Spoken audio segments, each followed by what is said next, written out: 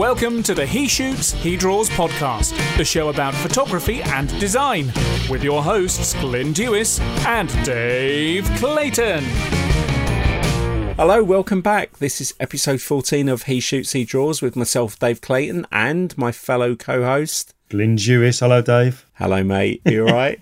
I am very well this week. Good. Very We've not well. spoken much this week because you've been a little bit busy, haven't you? You've been a busy little beaver. I have been busy. And listen, if I do sound really chilled, I've not been smoking anything. I just am really chilled because I finished the book. The book is finished. Don't get me wrong, I have thoroughly enjoyed writing it, but it's such a good feeling when you finally get it finished and uploaded to the publisher. So that's all done now. Now I can kind of get excited about the stuff that you've got to do, because I know that you're going to be doing the back cover stuff on the internal bit. So I'm now looking forward to that. So I'm going to enjoy you being stressed out now. Yeah. I know I've had a few emails this week from Rocky Nook saying, let's get ready. But it's weird because I get satisfaction when I've written an article for Photoshop User Magazine, and that's only like 1,500 words. Yeah. It's like you've just written, 300 odd pages? Well, I've just done... There's all sorts of reasons why it got delayed in getting it finished, because it should have been finished by the end of March. But because I was ill over Christmas, Rocky Nook, Ted and Scott, they kind of said, look, have a few more weeks, which they did, which was great. So I handed it in Tuesday of this week, just gone. And what I did was, on Friday evening, I started writing. And between Friday evening and Tuesday evening at 8 p.m, I did have sleep in between, mind you. Yeah. I did 3 chapters. So that was roughly 25,000 words and about 300 screen grabs. So those screen grabs have then got to be trimmed. They've got to be converted to that CMYK, and then all that kind of stuff, as you know, uploading up and then done. But mate, when I finished it, the funny thing was, I'm sitting with my headphones and I had my music playing, the script. Yeah. It's got to be the script. Cool, so I'm sitting there listening to the music while I'm just doing the pictures, because I didn't have to think about that. And then I get a tap on my shoulder and Anne's brought a glass of bubbly and it's going to say, well done. Well done. I know. And it just feels weird to yes, you know what I mean? Finally done it. So because even when you've done your third, it's your third book, but that's still an immense task. And like we were saying earlier when we spoke about, when you think back to the interview with Rocky Nook that we did, which is around episode 10, and that whole process of writing a book it's a huge task to take on, because you're not just writing, a handful of thousand words. You are writing the best part of a 280-page book, techniques, chapters, breaking it down into steps. So it kind of sounds hard, Dave. And I'm not saying this to be kind of like, oh, check me out, but seriously, when you're writing, one thing I have learned, and I'm nowhere near as experienced as people like Alan Hess and Scott Kelby and Rick Salmon, the amount of books that they've written. But what I found with me is, if I kind of say, blimey, what time is it now? I've been out all day. It's now 8 o'clock. I need to go and write a chapter or start writing a chapter. It just doesn't work. I cannot do that. I have to be the person that sort of says, right, tomorrow I am doing nothing but writing. And it kind of prepares me overnight. It's kind of weird. If I force myself to sit there and write, I kind of glaze over and it just nothing happens. And I end up writing absolute rubbish. Yeah. But then if I say, right, tomorrow I'm doing it, and that's the only reason I've been able to, that and a little bit of pressure, because I knew I needed to get it done by the Tuesday.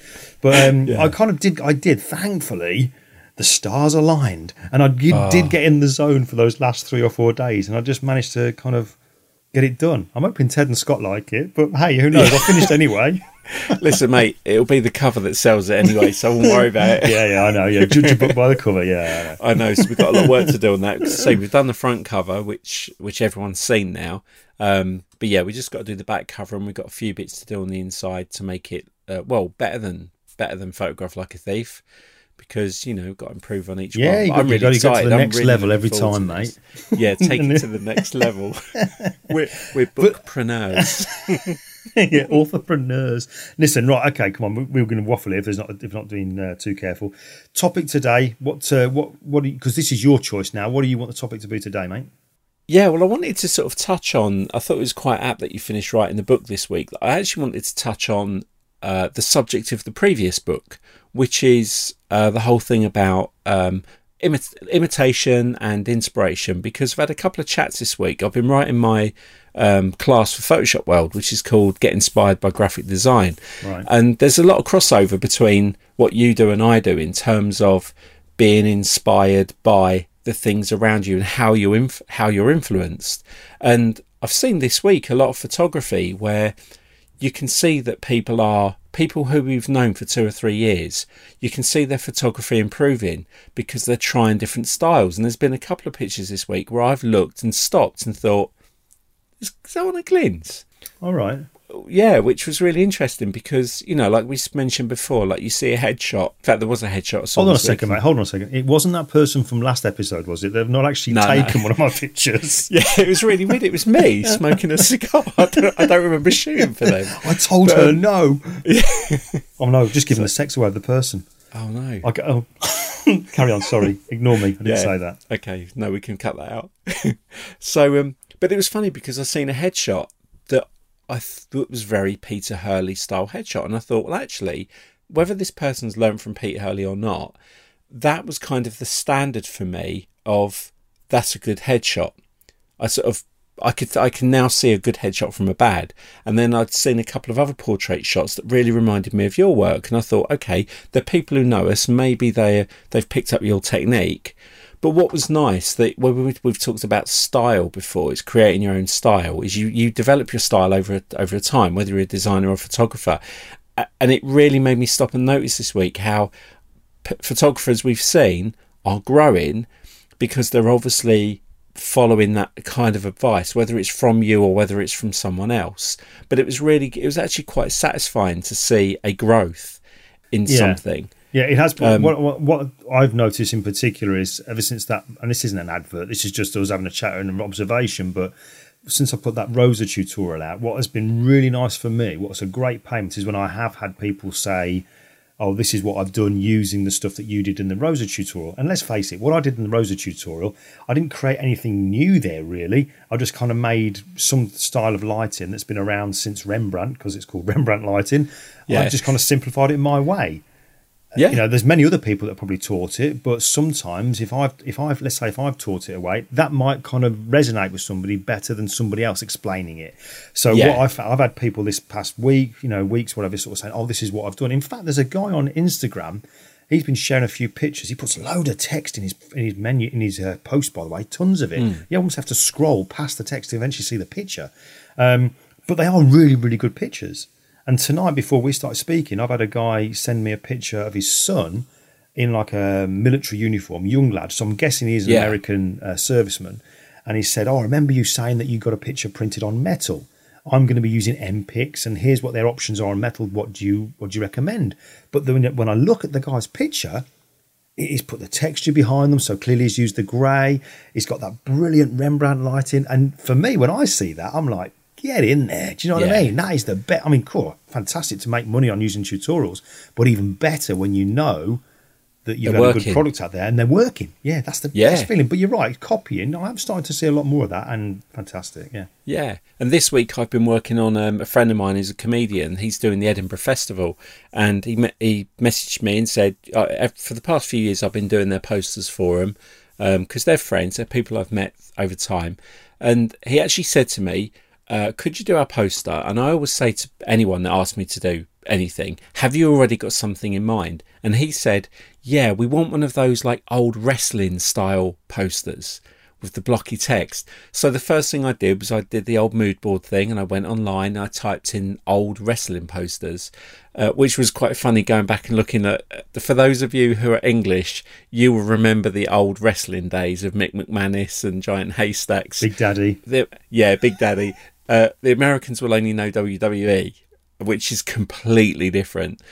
So there were all these old posters. And so what I did was I collected a few of them, I put them in Photoshop, laid them out, and started to look at some of the common factors in them, seeing like which parts, how the text sat and colours. And then what I did was I sketched out the poster, went in, and I started to build it up. And again, it wasn't my idea. It was, it's a style that's existed for a long time. I'm just going to give it my spin, use their image. And we've had a little bit of back and forth, but the first draft they liked. The second draft we changed one of the images, and it actually works better now. But again, it was just using inspiration. I'm not copying. I've not taken someone else's poster and recreated it, because that would be wrong. But I've because now I've developed my own way of working, I know how to take elements of other styles and build them into my new one. No one's ever going to say to me, oh, that poster, you've ripped off a wrestling poster, because, Google wrestling posters, there's hundreds and hundreds and hundreds. But it was quite nice. I like projects like that where people already have an idea of what they want. I love researching it and then breaking all the elements apart. And like with Photograph Like a Thief, is we looked at the Hitchcock side of things. It was the thing we all for the guy on the front, the cover thing, that one. Yeah. And the Saul Bass kind of style of text. You totally nailed that.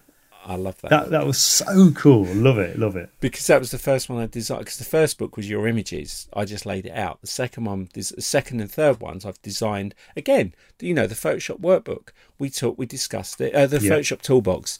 And we sat and discussed it. And the guy sent over some pictures because what we said was we wanted the cover to look like a toolbox. And if you think of a toolbox in an old garage, they're, metallic. They've got all these old stickers on from oil manufacturers or spark plugs, and they're always worn and they're, stuck randomly. The challenge we had was the book has to be built from scratch. So other than the font, it's went out and got metallic texture. And then I had to make all the stickers myself to look. So what I did was I went online and I found old stickers. I've got pictures of old toolboxes, and I sketched out the shapes of the stickers and what they were like. Yeah. Made all the stickers based on the tools that you use in Photoshop. Then I had to apply textures to make them all look grungy and worn. I was so chuffed. It nailed it, because I remember when you first did it, I think it was Ted, Rocky Nook Ted, that when you sent it over, loved it. He said, but can you make the stickers, the kind of things look a little bit aged and worn and stuff? So here's a question for you then, completely separate question.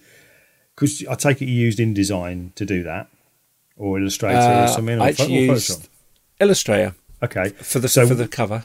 So when you've got those stickers with the names of the tools in and the blend modes and stuff like that for that front cover, to make them aged, and this is purely because I'm trying to think how you work now, did you, like when I add a texture to the grey background and use blend modes? Yeah. Excuse my ignorance here, because I don't obviously use those other things that you use. Do you use blend modes to literally, have you done the same thing? Texture on the top, blend mode, bang, and there you go. It looks aged. Is that the same process? It's the same process, but because I was working in Illustrator, you can still have blend modes in Illustrator. It does work differently because you're dealing with vector shapes rather than pixels. Yeah. But one of the benefits of Illustrator is you can bring textures into Illustrator and you can clip. But fortunately for me, I work for a company that makes plugins for Adobe Illustrator, and we've got this one. AstuteGraphics.com, and we make a product called Texturino, which is fantastic because what you can do, which is what I did. Advert. Oh no, this is, even if I didn't work for them, this is just like any other tool. Is the beauty of it is you can go out and download textures, or maybe buy textures from glendewis.com store. But you can photograph your own textures, or you can buy textures. And what you do is you load them into Texturino, and you can create folders and group them. And then what happens is the plugin brings the texture into. So you select the shape or the group, and what it does is it brings the texture in.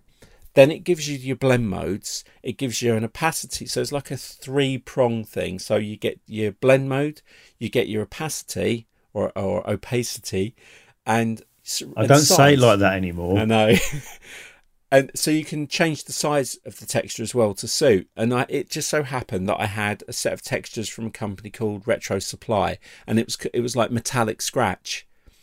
And what I did was I brought the texture in, I put it straight on, just made a couple of fine adjustments, and man, that one sticker that's got the metallic scratch on it. It works a treat, mate. It works an absolute treat. And you can have knockout as well. So what it will do is it will punch the colour through, so you can see the background, or you can give it an undercoat. So, like obviously when we got the stickers made, I had to put an undercoat on it because you can't print gaps in the sticker. Superb. But it's trial and error. Just hearing you talk about your design there, that is so kind of similar. Well, of course it's going to be similar, both creative industry, isn't it? But it's so similar to what I do, with looking at pictures of other photographers' work that I like and then taking bits from it. But what's interesting is when you're saying there about the wrestling pitch that you did, and you said you went into Google and typed in old wrestling pictures. It is as simple as that, isn't it? That's all it is, really. Just type in that, click on images, and wallop, there they go. Yeah. So you've taken bits from those. You think, I like the font, I like this, I like that. I guarantee you 100%, even though you've done that and you've looked at all these other pictures to get ideas from, I reckon I'd know it was your design. Okay. Do you know, I reckon I would. Honestly, I do, because I've kind of seen quite a lot of your stuff now that I reckon I could. And that, do you know, that's similar to kind of something that I always remember thinking, that when I first started out and we talked about the style and all this kind of stuff, and it's really important to have a style. My goal, although we've never done it, I think we could do this. My goal was that one day I would have a new picture that you hadn't seen, and I would put that on a table, and then I'd get lots of other pictures, portraits from other people, and kind of shuffle them all up, and then get you to come to the table and go, right, Dave, can you pick out which one's mine? And I reckon you would now. I reckon you would. I think I would. That's the kind of stage that I wanted to get to. Yeah, I know we haven't done it. We must try that, actually. Yeah. We must try that. Yeah, we will try that. And I should do a design and test you. Yeah, I'll put my design with a bunch of others. I reckon I would. I think it's probably the DC in the bottom right-hand corner to give it away. But hey. Yeah. But I think you do. I think you subconsciously, you do develop a style. I mean, I've always said to designers, at the end of the day, anything you create, don't get hung up on, like for a photographer, don't think that the next photograph you take has to win a Pulitzer Prize or National Geographic. In the same way, as a designer, don't get hung up on thinking you've got to win a D&AD award or, you know, one of the industry leading awards. Don't panic and think I have to create something that's never been created before. It has to be groundbreaking. Because if you're that kind of designer, you're earning £100,000 a year anyway. I don't think you can ever approach anything with that kind of attitude anyway. I mean, some people might try to, but I don't think you can. And a perfect example, there's pictures that I've taken, Dave, and worked on. I thought, oh man, this is going to be brilliant. I posted up online to share it, and it gets gets some great feedback. But then, perfect example, about a week or so ago now, I went to go and present to a camera club in the evening. I don't do them generally now, but there's one club. I've got some good friends there in Whitney, and they had these, I don't know if you saw them, but those ragged Victorians, those people that dress, Yeah. So I took a picture of that, and this was a presentation, an evening presentation. So these folks were dressed up. I got them to stand in front of the background. I demoed the lighting, and I took a couple of pictures. So it wasn't like a detailed kind of intense shoot, loads of posing going on. The picture that I took of both Steph and Huel together, the two folks that were dressed as ragged Victorians, I think that's had the most likes on Instagram of any picture I've ever done. And that was one that was just like a quick demo. Do you know what I mean? Yeah. So you just never know. Joe McNally, you never know. That Joe McNally took that picture of, he said, out of his whole career, of every image he's ever taken, every cover of National Geographic he's ever had, the image that had the most views is the one he took of his feet at the top of Burj Khalifa when he stood outside looking down. I remember that. Yeah, and it's true. It's like, what is the success of a photo? Is it views? Is it a sale? Is it, Peter Lick, £1 million takes a picture, sells it for $1 million. That's success to him. Joe McNally, however many million views of his feet. It's weird how we measure the success of what we do. That is a really good point, actually, because what do I see as being a successful picture? Is it one that I really like? Is it one that maybe, and this might sound daft, one that Anne goes, wow, I really love that? Because as a partner, and you'll probably find this with Andrew as well, that your partners kind of, maybe sometimes they don't, I don't know. They're more critical. Well, yeah, which is probably a good thing. I mean, I remember once when I did that picture for the Iron Man. Remember the Iron Man picture? Yeah.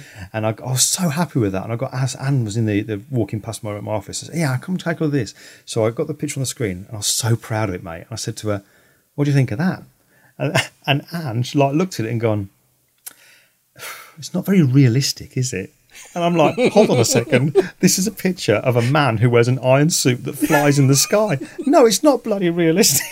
Do you know what I mean? It's like when you did that Wolverine picture, and you did the whole, you got him to sit on a wall, and you went up top of that building and took that landscape of London at night, and you had him with the blades in his fingers, and then you put the picture out, and somebody complained because the sword he was holding was not the right kind of samurai sword, and it wasn't realistic. And you were like, "What? So a man on a roof with knives for fingers in the pouring rain with no shirt on is completely realistic. It's the sword that made you not believe it." Yeah, that's it. Yeah, I completely blew that one. Yeah, terrible. But going back to being proud of your work, this is one of the things, because obviously writing my thing for Photoshop World today, another thing that I wanted to include in it was something I talked about in a talk I did last year, which was from a design point of view, and this is for anyone who, you know, is looking to be a designer or get into graphic design, is we're proud. Like, there's a company in Swindon that drives around, and I did their logo about 10 years ago, and every time I see one of their trucks go past, I still have to take a photograph of it, and I still in my car go, I made that. Even if no one's around, I want to get out the car and go and tell people I made that logo. But you're quite proud of the work that you do, and you know, if you see it in a book or a magazine or somewhere, you're really proud. And one of the things I talk about in my class was I say about things that you design, and it's specifically about InDesign. And I said, you've gone to, say, McDonald's or KFC, and you go and buy some food, and you get your tray, and you go and sit down.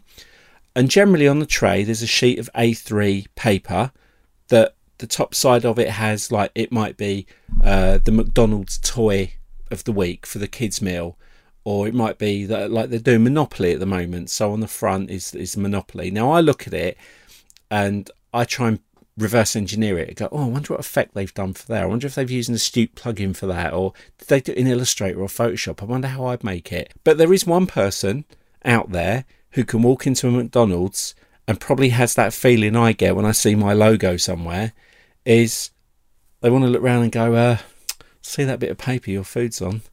I designed that. That's my work. But on the flip side, if you're ever in fast food shop and you get one of these bits of paper, turn it over, because on the back, just hit my mic, wow. On the back is a big chart. Well, most of them, 90% of them, there's a big chart. It's like a big spreadsheet, and it's all the calorific and fat content details of all the food that they serve, because legally they have to do it. Now, equally, there's some poor sod out there that had to put that together. And trust me, in InDesign, that's a big task. Couldn't he just used impact font and put "this is fattening" across the back? Yeah. Yeah. Yeah, this is not good for you. It's not a salad. But someone has to build it, and that was the point I made, is that the guy that had to do the chart on the back still makes a living from doing that kind of work. And he could still walk in McDonald's and go, you know, see that bit of paper there? I did that. And they go, what, the image? And he has to turn it over and go, no, actually, I did the spreadsheet part. But someone still has to take, those crappy little photos. Yeah, of course they do, yeah. On butter packaging or whatever. My landscape project that I'm starting this coming Saturday. In fact, I don't know if you can see it actually. In my room here, there's and actually no, you can't, but there's so many cables all over the place because I'm charging stupid amounts of stuff ready for going up to Wales on Saturday. But my judgment of how successful I am with the landscape stuff, because at the moment I completely and utterly suck at doing landscapes. Yeah. I am terrible. So, but my goal is, on this Saturday, is to go out. I'm going to film everything. It's going to be like a vlog. I know you hate that word, but I'm going to do like a weekly kind of video showing what I'm up to, how I'm doing it, what I've learned, and what I did right, what I did wrong. So where I end up taking a picture on Saturday, or actually or maybe even Sunday morning, depends, because I'm staying over, exactly a year later, I'm going to revisit the exact same place. Okay. To see what do I do differently compared to what I did when I very first started. So that's going to be an indicator for me of how I've moved on in that year. And obviously I'm going to document the whole year. But also, I want to sell a picture. I want to sell a print. Because, and also I want to be able to create a print. This is how I'm going to judge my success as a landscape photographer. Yeah. I want to take a landscape picture at some point throughout that year that I go, I want to get that on my wall. I want Anne to go, that is really good. I love it. I want it on the wall. And maybe to sell a print. That's my goal. Yeah. Because the kind of pictures that I take at the minute, they're either for a client or they're for me, and they're of people, generally. So, And also, are you going to want to buy a picture of a person? You're not, are you? Unless that person's got something to do with you. Unless it's you. Yeah. Exactly, yeah. And also, you're now taking on what I think is really good for you, is you've, because obviously I've seen how you've grown over the past 8 years, is you no longer control the light on this project. Yeah, the light controls me, and I've got to kind of work around it, as opposed to me making it work around what I want. You're right. Yeah. You can't make the trees move. You can't make the hills shift and follow your finger as you move. Excuse me, that hill on the left. Can you just follow my finger and scoot I am so looking forward to this, though, mate, because I'm not stopping my portraits. Obviously, that is what I do. Do you know what I mean? This is something just extra that's stepping me out of my comfort zone. And I am binge watching loads of videos by folks whose work I love. So there I am. I'm still doing that thing for inspiration and ideas, like Thomas Heaton and Nigel Danson, who, by the way, I'm interviewing for this podcast next week. That is going to be bloody brilliant, I've got to say, because his story, Looking forward to that. Amazing story, because he talks about, and I'm going off track here, he talks about the reason he said, right, from now on, I'm stopping doing what I do for my job. I'm now concentrating on being a photographer, because he went to Yosemite, and obviously we'll talk about this on the podcast. Yeah. He went to Yosemite. Whilst he was driving a hire car in Yosemite, he had a heart attack. And his heart stopped for 30 seconds. Massive accident, rolled the car, and it was that. And while he was in hospital, his heart stopped 2 more times. And it was that kind of wake-up call that you do not know what's around the corner. He said, do you know what? I've always wanted to be a landscape photographer, and that's all I wanted to do. That's what I'm doing. I think it's going to be an amazing story. I really do. And which one of those two this is Nigel Danson. So Thomas Heaton is going to be sometime after that, but Nigel Danson is the one I'm speaking to on Thursday of next week. I am so looking forward to that. I was speaking to him today, and we're arranging the time and everything. But I've been looking at all his stuff, and looking at Tom's stuff and getting ideas for it. I can't wait to do it, because it's going to make me learn stuff, and also it's going to push my retouching, because I'm going to end up doing stuff that I've never really had to do. Yeah. So my skill level is going to go up in different areas, and that I'm looking forward to. I actually feel like a newbie. It's brilliant. I do feel like a new person. And well, I think the pictures will probably show that as well, but hey. Well, it's funny you should mention that, because I also have a project that I'm going to be working on over the next year. Now, I genuinely don't know about this, so what is it? You don't know about this. So one of the things that I found in my job in researching is, it's a bit like you say with photography. Photography is like it's a powerful word, because it explains what the genre is, but it doesn't tell you what the person does. And I've been looking at graphic design. Now, I'm from a desktop publishing background, so I tend to, if someone asks me to create a poster or, a flyer or something, I come from a corporate background, so I look at it quite technically. So I break it down and then think, okay, at the end of the day, this is going to just go into a printer and come out, and it's going to look exactly as I designed it. But the thing I've been researching a lot over the past few months with Stu is there's a lot of people who print who are really brilliant designers, but they have to design for the medium of screen printing. So therefore they're limited by colour, they're limited by the amount of detail they can put in, and yet they do create some amazingly detailed work. But the way it's printed is the colours are separated, and each colour has its own screen. So the sheet of paper has to go through the screen print process, anything up to 8 times. So you've got to get all the colours to match. So if you've got like an overprint colour, say you were doing like Captain America, and you've got your red, your blues, your whites and black. So that's 4 screens. And this will be an interview that we'll have on the podcast in the next couple of months. I've arranged an interview with a guy who runs his own screen print shop, and we're going to talk about how different it is being a designer, designing restricted by the medium of which the output is.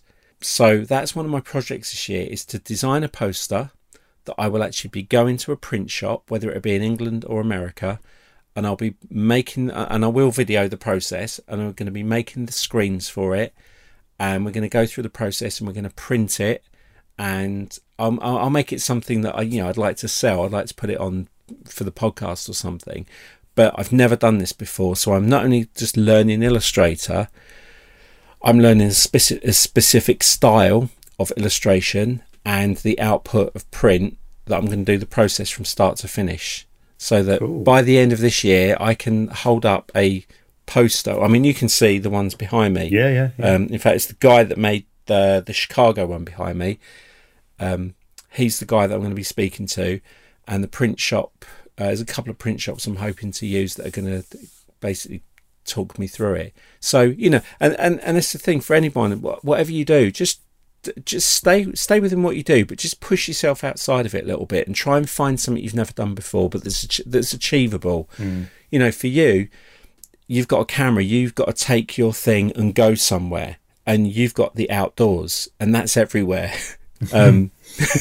It's wherever you go, whether it's whether, you know, landscape photography, but whether in if you're in a built-up city, you're only ever about 15-20 minutes from countryside. Yeah, pretty much. It's the weather is your challenge, but it's still gonna baffle you, because you've been controlling light and people. You've been moving everything to get what you want. Now you have to move you.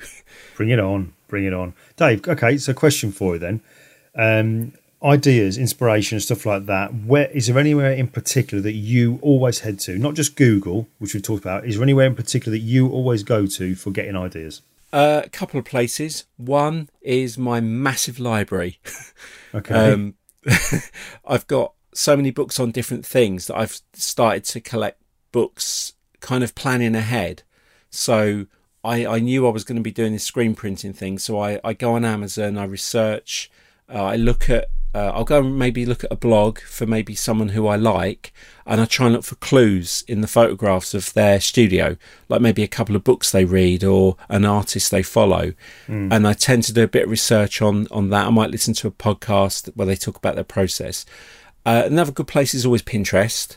That's good. If it's like a movie poster thing, I used to look at places like Imp Awards and Google, but I find now, using the books as a reference point, they're good because they're a collection of the best of the work that's out there.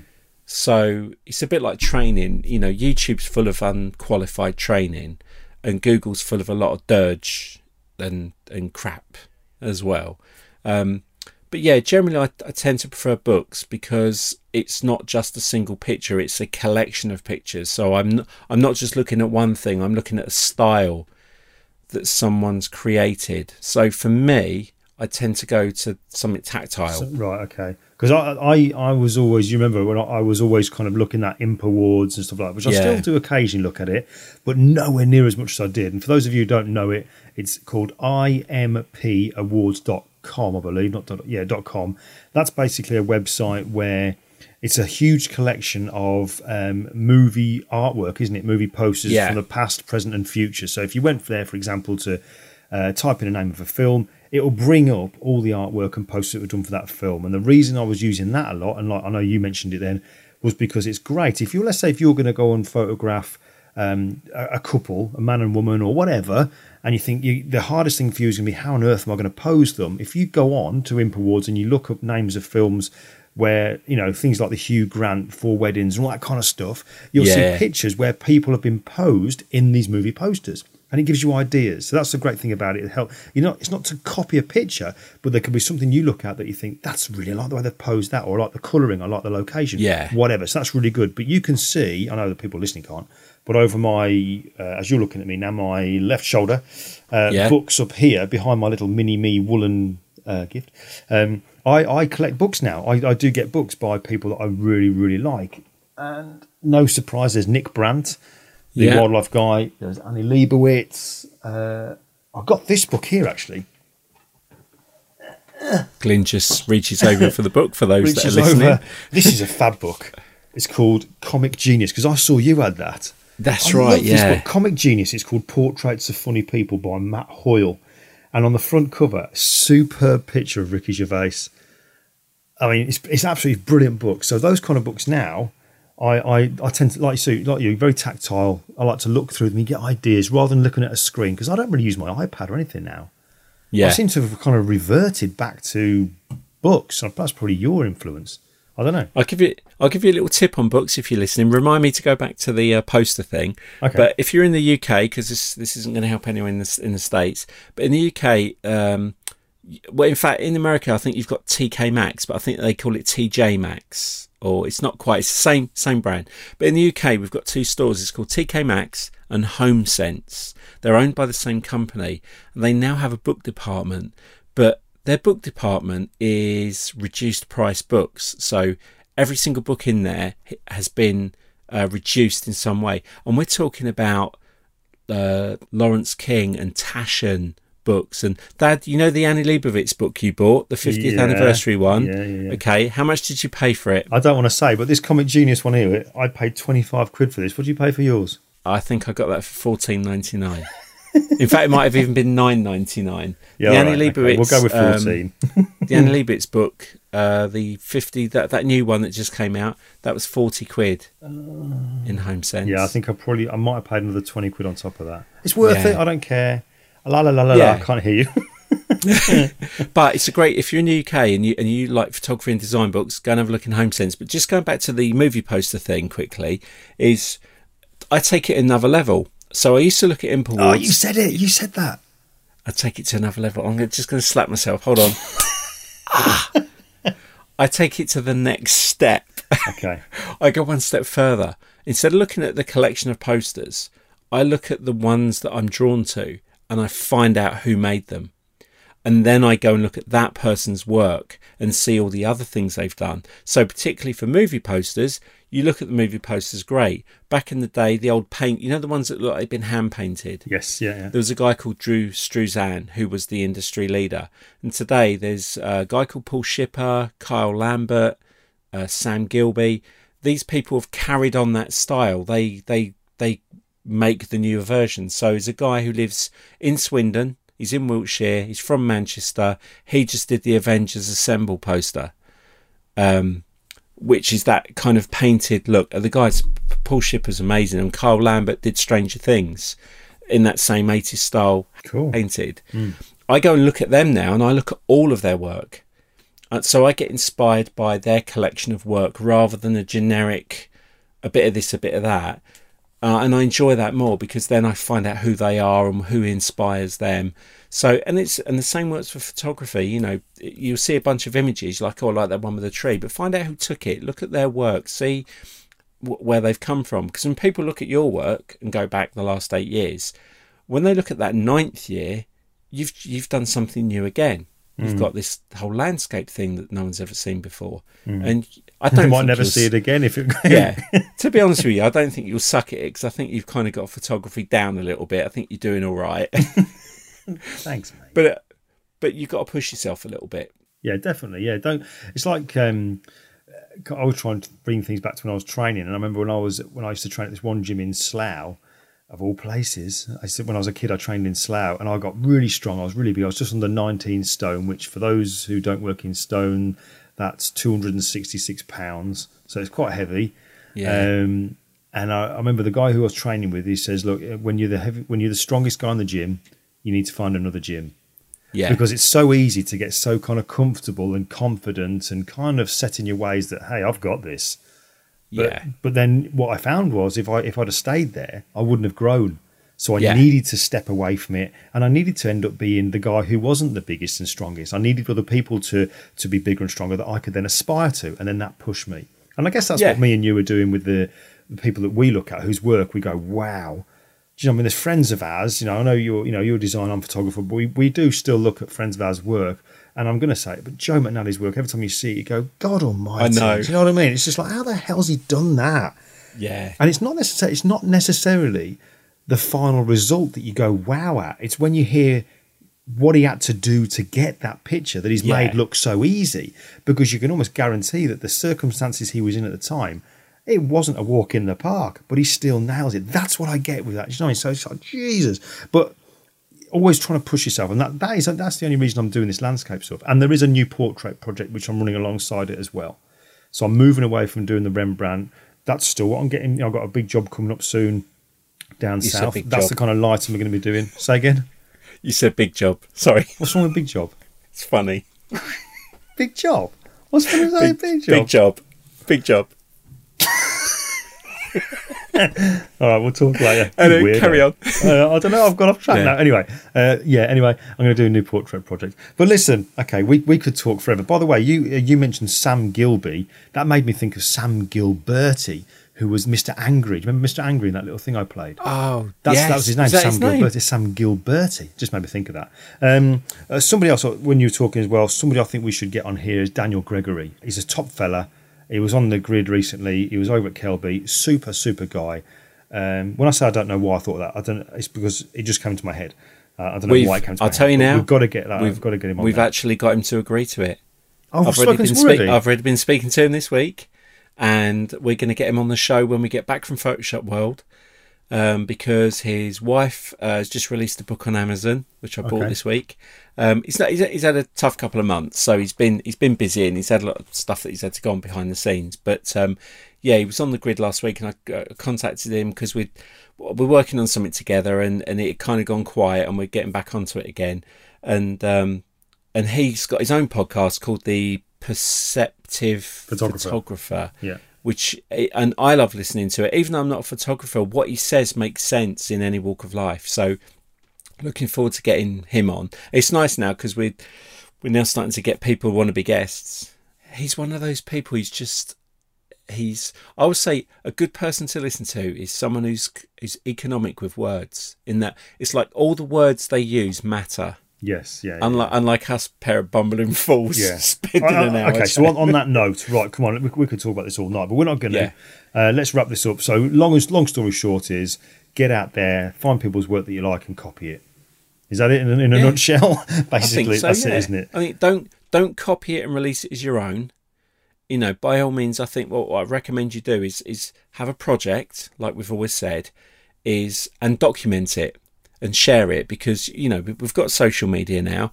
Talk about a project you've taken on, show where you went and researched it, and then show how you put it together and what the end result was. And be honest and say, I was inspired by, or this is the picture I first found, and this is the end result, because it'll make you feel good. Because there are some horrible people out there who do blatantly still work, but luckily it's a small proportion. But, be honest, go out there and design it. And, we're learning on the podcast every week that, we're finding a new technique or something different, or we've heard another podcast, or we pick up a tip. We're growing. In fact, this is what we were saying earlier at the beginning of the episode before we started recording.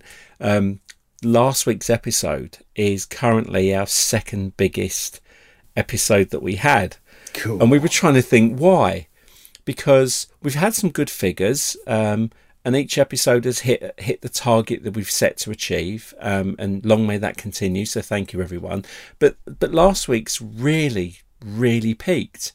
It had a good first day. It had a strong second day. Then it dips, as it always does. And then you used your email newsletter subscriber base, and actually when that went out, that was our biggest peak. So I moaned like a drain on that episode, though. I've listened back. I was a right whinger, wasn't I? I know, and somebody actually posted and sent a message saying, Dave, you're the voice of reason to Glyn's Mr. Angry. I think that was Paul Genge. Our mate Paul Genge. That's it. But, so we were trying to think what was the cause. Was it the email newsletter? Or the other thing I thought was, the title of the episode was Grr Bloody Facebook. Yeah. And other such things. That's going to do it, the Facebook. And I think that was one of the reasons why I think people have picked up on it, because everyone's like, yeah, Grr Bloody Facebook. So I think this week's episode, we're going to call you Twitter. And the week after, we're going to call it Instagram, you're a No matter what we're talking about, those are the titles. Yeah, we're absolutely good. It's like overusing hashtags. Brilliant. We're just going to do it, but no, seriously, we won't. But it was just it's an interesting thing to see how people react to just that title. Really help. God knows what this week's going to be called. I don't know, but you've got to get your thinking head on, Mr. Crowmancer. Yeah, I know. I've got to do the artwork tonight. Right, listen, let's wrap it up then. Let's just kind of finish off by saying a huge thanks to our sponsor, who we're kind of in association with. We've got Westcott, who are in association with JP Distribution, thanks to connections we've got with a guy called Paul Genge, super friend of mine. So thanks, Paul, for sorting that out. Westcott, thank you so much. And JP Distribution, it is brilliant to have you on board. Yes. Merchandise, just quickly, we've had some people asking about the merchandise. Where can they get hold of that? Yeah, so keep an eye, follow us on social media, which is at He Shoots, He Draws, on everything. That's Instagram, Twitter, Facebook. And I've been posting links there because at the moment, because we haven't got the website up and running, we've got a place called Patreon, Patreon, where you can chip in a few dollars, and if you do, I'll send you some of the merchandise. We've got some stickers and books. I saw that Mark Wood and Brian Johnson, I saw on social media, those guys posted that they'd had their merchandise come through. It looks brilliant. Yeah, I've sent to UK and the States, so I've sent a few packages out last week, so they're starting to arrive overseas, which is good, so thank you. So a few people have bought some merchandise, so the links will be on social media. If you want to buy the little notebook pack with the stickers and the badges, it's a tenner for all of it, and I think it's like £1.50 postage. If you're interested in them, just say check social media, you'll see the links, and it's quite easy to go through. I think it converts to dollars if you're overseas, but if not, just send me a message on social media and we'll sort something out. Cool. So also on iTunes, if those of you use iTunes, in fact on any of the podcast players, in the description part of the video of the episode, there'll be the links in there as well. So yes, keep an eye on those. Okay, so cool. Dave on social media, it's Dave Clayton. Yep, on everything. Mine is really creative. Much. It's just at Glyn Dewis. I think that's pretty much it for the week. The podcast, we can be found, because this is our podcast admin, we can be found on iTunes, and we'd really appreciate reviews. They really help. Any feedback, please contact us. But we're on iTunes, we're on Spotify. We will be on SoundCloud, but we're limited by the amount of episodes we can have. And for those of you in the US who have Androids and Google Play, we are on Google Play Podcasts. Every episode goes up there. Normally, within an hour of us throwing it up, it's on there. So they're the three main places you can find us. And we will be having a website soon that'll have a lot more stuff on. Once we get back from Photoshop World at the end of this month, we'll be doing that for sure, 100%. Yeah, definitely. And we'll be doing some special stuff at Photoshop World. So there'll be a week... there will be a week coming up soon where there will be more than one episode in a week. We will start doing some additional content and some video stuff. So thank you, everyone. Brilliant. Dave, I'm going to go and wind my seat back now so I can be more relaxed, because I am so chilled because I finished my book. So I'm going to go and chill out. Thanks for the chat, mate, and thanks, folks, for listening. I will see you probably with my grouchy head on next week, because this one was too chilled and too positive. So I'll probably be Mr. Grumpy Head next week. Thanks a lot. I will see you next week, Dave. Yep, see you next week. Cheers, folks. Bye-bye. Bye, Glenn. See ya.